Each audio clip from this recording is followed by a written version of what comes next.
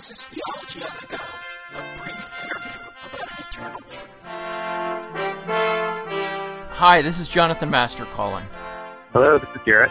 I'm glad to finally connect with you. Thanks for making time. Glad to talk to you. Make sure to keep listening after the program to find out how to receive a free MP3 download from the Alliance of Confessing Evangelicals.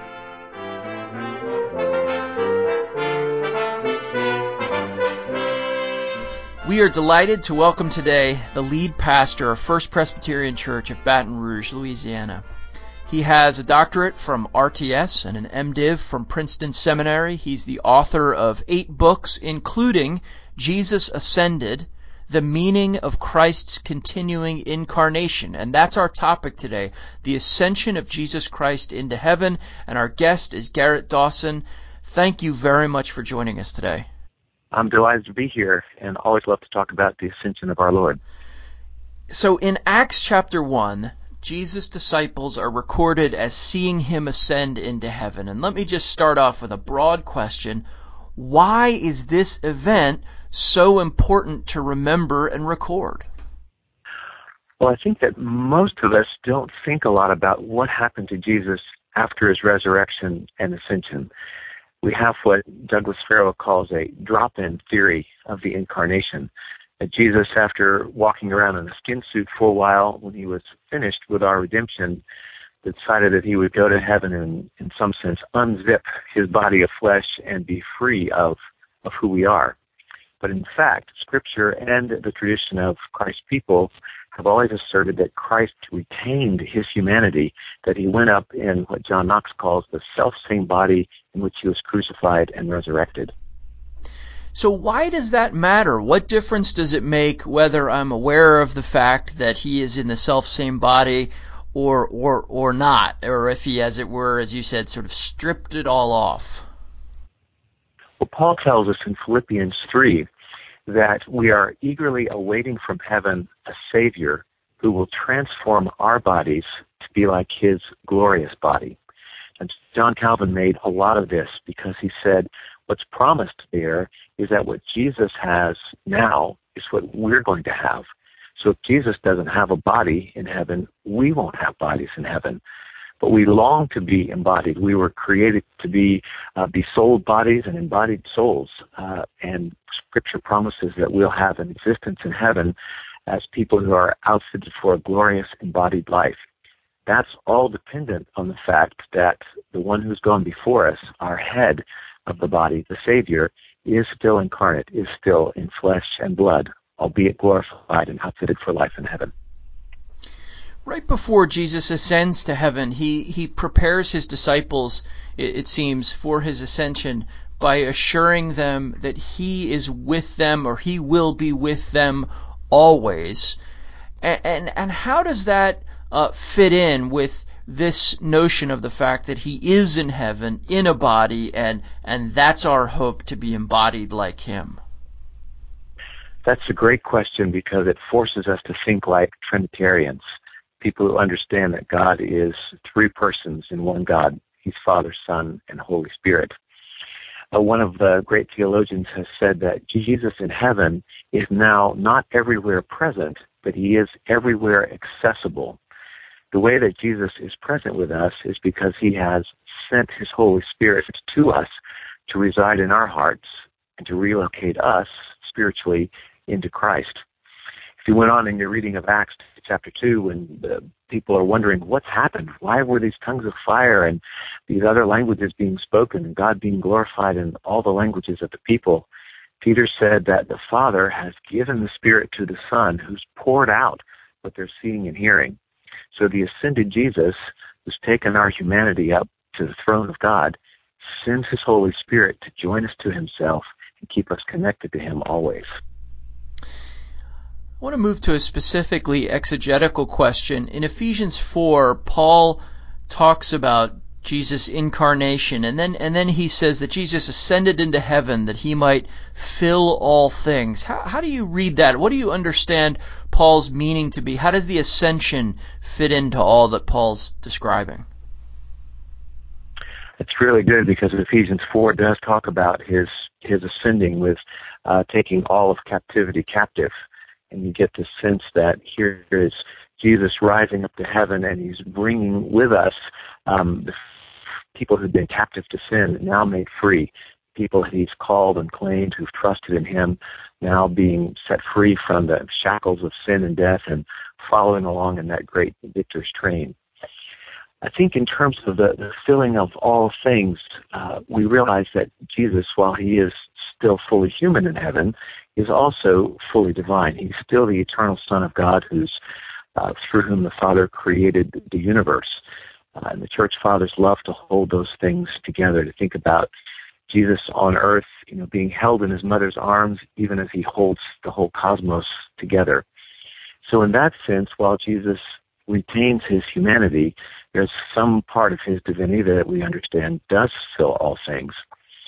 But in general, that's through the fact that through his Holy Spirit, he can be everywhere seen, known, and glorified, and that throughout the universe, the still incarnate Christ is glorified, so that the whole triune God is being glorified through his work in his Son, and everywhere in the universe, his glory and praise is resounding and redounding by what he's done on behalf of us.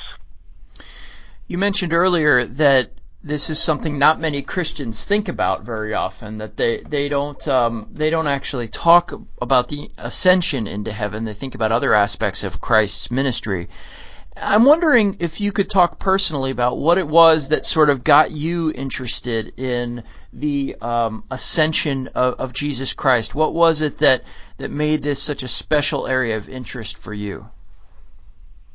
Well, I, like most other Christians, had not thought about it a whole lot. I figured Jesus just dropped his skin suit and became a spirit again.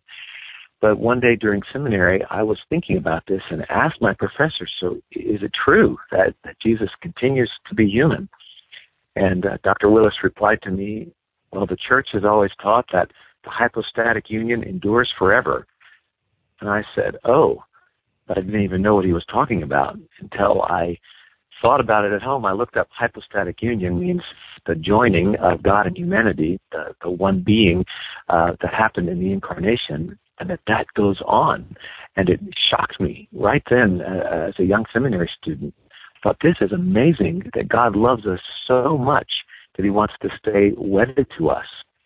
And I began to feel this overwhelming sense of God's great tenderness towards the people he created in his image. He's not wedded forever to any other aspect of creation, but to us. I thought, how much must he love us that he would stay so close to us? Though it was not for years later that I realized I really wanted to write more about that and explore just what it means that he loves us enough to stay so enfleshed. So was that really what drew you to it, was this notion of God's display of his love in Jesus' continuing incarnation? That was really sort of what won your head and your heart over to studying this doctrine? I think that's true, Jonathan. The incarnation has always drawn me in itself. We know that it was through the cross that Christ took away our sins, but the cross only works because the man on the cross was fully a man and fully God. It was only through the active obedience of his incarnate life on our behalf, showing faithfulness to the Father on our behalf, in our skin, obeying the law, only by being, as a human being, the fully obedient, spotless lamb, that his death on the cross could take away our sins. So for a long time I was fascinated with the fact that the cross of Christ works because Jesus is the incarnate one. But then to consider that incarnation continues shows such a marvelous love and really ardor and affection for us, that he really wants to be like us and wants us to be like him in a future glorified state. You've written this book, Jesus Ascended, The Meaning of Christ's Continuing Incarnation, and we want to commend that to our listeners. But I'm wondering if you could recommend any other books or sources. Are there particular authors that have really helped you in your understanding of this and your appreciation of its importance for our spiritual life? Well, sure. John Calvin was a great theologian of the Ascension, and in particular talked about how much the continuing incarnation means to our understanding of the Lord's Supper. So I would send people to his institutes, to Book 2, Chapter 16 on the work of the Redeemer, and also to Book 4 on the sacrament of the Lord's Supper itself. I would send people to Thomas Torrance's great work, Space, Time, and Resurrection, that really looks at the physics of the Ascension and what it means about God's relationality as Father, Son, and Holy Spirit. And if you want a small book on the Ascension, there's one called The Ascension, Humanity in the Presence of God by Tim Chester and Johnny Woodrow, which summarizes a lot of things that I've written in a very clear and accessible form. Can you repeat that last title again? I'm not sure I caught it. What was the last title, the Tim Chester book? Sure, it's called The Ascension, Humanity in the Presence of God by Tim Chester and Johnny Woodrow. Well, thank you very much for those recommendations. And Dr. Dawson, thank you for giving us your time today. This has been really helpful, and we appreciate it very much. Sure. If I could just add one more minute. Yes, please.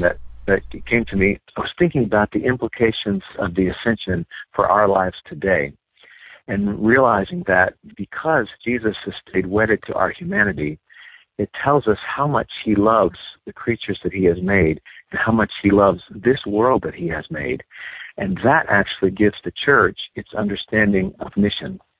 Because we don't say this world doesn't matter, Jesus is just a spirit, but because Jesus has stayed wedded to our flesh, we realize it's these children who are suffering that he loves.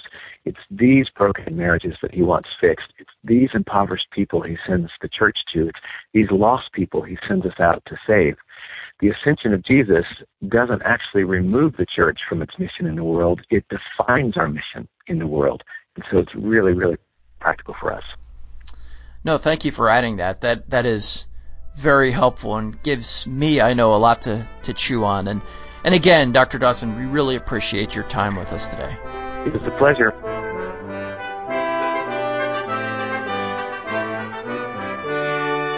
You've been listening to Theology on the Go, a podcast of placefortruth.org. Place for Truth wishes to be thoughtful and accessible, and is based on the conviction that the gains of the Protestant Reformation retain their potency and ought to be maintained for the health of Christ's Church. Just for listening, we'd like to equip you with free resources. Visit placefortruth.org to find a link to those resources. And listen next time to Theology on the Go, a brief interview about an eternal truth.